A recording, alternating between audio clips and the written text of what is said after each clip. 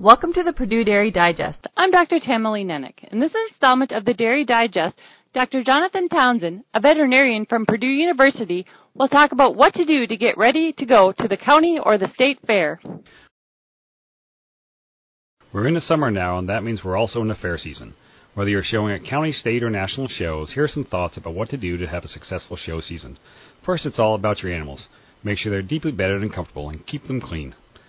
Due to the time of the year, your animals may experience some heat stress. Make sure you have plenty of fans to keep air moving around your animals.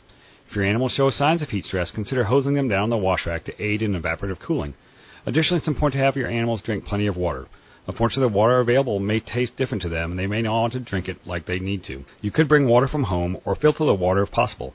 An easy solution may be to add electrolyte mixes to the water to mask any different tastes. While water is important, feed is also important. Try to store any grain in bins that will prevent contamination, spoilage, or rodent exposure.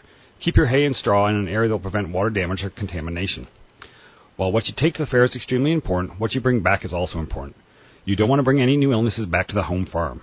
To reduce your risk, make sure all cattle are up to date on their vaccinations for the major viral diseases such as BVD, IBR, PI3, and BRSV.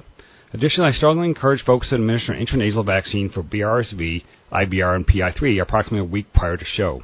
Intranasal vaccines provide quick immunity to the upper respiratory tract and are effective in all ages of animals and in pregnant animals.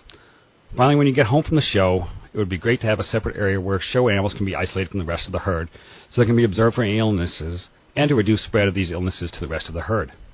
Finally, while you may be focused on your animals, try to take the time to educate the public about your work, your animals, and the dairy industry. Many folks are not familiar with dairy cattle or dairy farming. Take the time to be polite, answer questions, and helps us as an industry. I hope these ideas are helpful to you, and I wish all of you a successful and fun show season. Good luck.